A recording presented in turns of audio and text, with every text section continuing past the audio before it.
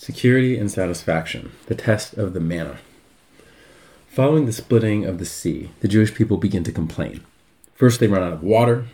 After finding a water source that is undrinkable, they complain about Moshe. He cries out to Hashem, who provides a solution. They then travel to Elima, where there are 12 springs of water and 70 date palms. After departing, they begin to complain again about Moshe and Aharon. The pasuk in Shemot Tet Zayin, Gimel, and Daled, so Shemot 16, 3 and 4, reads, Vayomeru alehem b'nei Yisrael, mi'itein mutenu b'yad Adonai be'eretz Mitzrayim, b'shivtenu al sir habasar, be'ochlenu lechem lasova, ki hotzetem otanu el hamidbar hazeh, l'hamit et kol hakal hazeh barav. So the Jewish people said, if only we had died by the hand of God in the land of Egypt, when we sat by pots of meat, when we ate as much bread as we wanted. For you have brought us to this desert to starve this entire people to death. Vayomer Adonai al Moshe, hineni mamtir lachem lechem min hashamayim, v'yatsa ha'am v'laktu devar yom biyomo, למען אנסנו, hayelech בתורותי imlo. So Hashem said to Moshe, behold, I will rain down for you bread from heaven, and the people will go out and gather what is needed for each day, in order that I can test them whether or not they follow my teachings. So God responds to the complaints of the people by introducing the manna. Sustenance will rain down from heaven and take care of their needs. But God also tells Moshe that he will test the people to see if they will follow his teachings or not. So what is the test and what is the teaching? So Rashbam, in his commentary on our verse, says, למען אנסנו, מתוך שבכל יום ויום, עיניהם תלויות למזונותיהם אלי.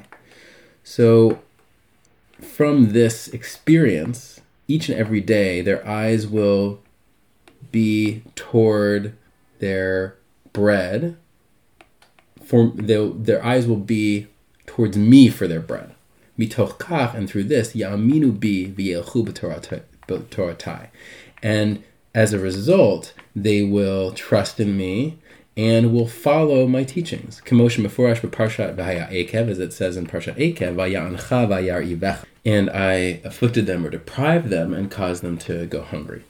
And so the Rashbam explains that the experience of being dependent on God for their daily bread will change the people's perspective. It will draw their attention toward God, the source of all reality, increasing the people's trust in God and their commitment to following his teachings. The Rashbam also draws our attention to Moshe's discussion of the manna in Parshat Eikev. So taking a look there, it's in Dvarim 8, pasuk Gimel and Daled, so 3 and 16, and it reads, ויענך וירעיבך, ויאכילך את המן אשר לא ידעת, ולא ידעון אבותיך, למען הודיעך, כי לא על הלחם לבדו יחיה האדם, ki al kol motzah fi Adonai yichyeh ha'adam.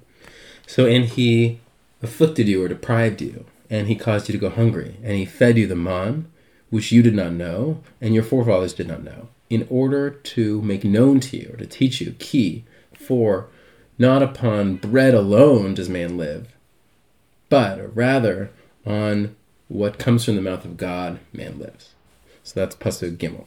And pasuk Tet Zayin reads, Hama'achilcha man bamidbar, so who fed you manna in the desert, asher lo yadun avotecha, which your forefathers did not know, leman anotecha, in order to deprive you or to afflict you, uleman nasotecha, in order to test you, lehitivcha ba'acharitecha, to benefit you in your end.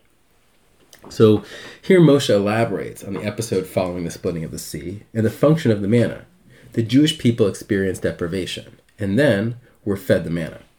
This illustrated to the people that man is totally dependent on God.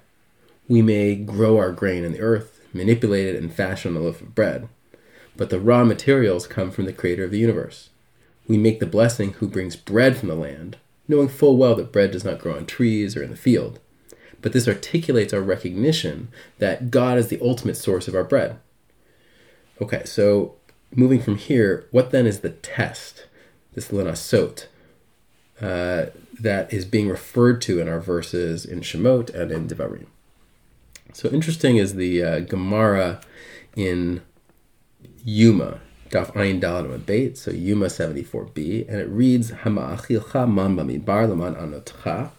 So that's our pasuk in eqev, in Dvarim, and it says Rabbi Ami, Rabbi Asi, Chad Amar Eino Domem Mishiyesh Lo Pat Besalo, Lemisha Ein Lo Pat Besalo. So Rabbi Ami and Rabbi Asi each had an idea here, and one said that one who has bread in his basket is not comparable to one who doesn't have bread in his basket. The Chad Amar Eino Domem Misha Roa V'ochel, Lemisha Eino Roa V'ochel. And the other one said one who sees and eats is not comparable to one who does not see and eats. And then Rabbi Yosef, Amar Rabbi Yosef, so Rabbi Yosef comments, Mikan Remez L'sumin. This is a hint to blind people, she'ochlin ve'eina svein, that eat and are not satisfied. Amar Abaye said, Hilkach, therefore, mandate le'suda, one who's having a meal, lo lechle ela b'yamama, should only eat it during the day. So Rashi helps us and elaborates a little bit on what's going on in this Gemara, and he says, Ein lo pat besalo, one who doesn't have bread in his basket, ochel hayom v'doeg al machar. That's referring to somebody who eats today, but he's worried about tomorrow. In other words, be someone having a meal who isn't sure where their next meal will come from. Ino roa v'ochel, Rashi continues, and what's the other side? Somebody who doesn't see and eats. Achilat haman toim tam kol haminim. So eating the man, one could taste any species. Ve'ino roa el haman, but nonetheless it still looked like man. So the Talmud records two opinions regarding the affliction and deprivation experienced by the Jewish people in the desert related to the manna. One opinion, based on the interpretation of Rashi, is that even though one has food today, the insecurity of not knowing about tomorrow disturbs one's meal today. According to this opinion, the Jewish people had to transition their trust in man to their trust in God. As slaves, they may not have been in full control of their sustenance, but instead of merely experiencing freedom and independence, the Jewish people experienced a dependence on God, revealing to them a truth that we are ultimately completely reliant on God for our needs. The second opinion, also based on Rashi, is that while the manna could taste like anything, its visual form did not change.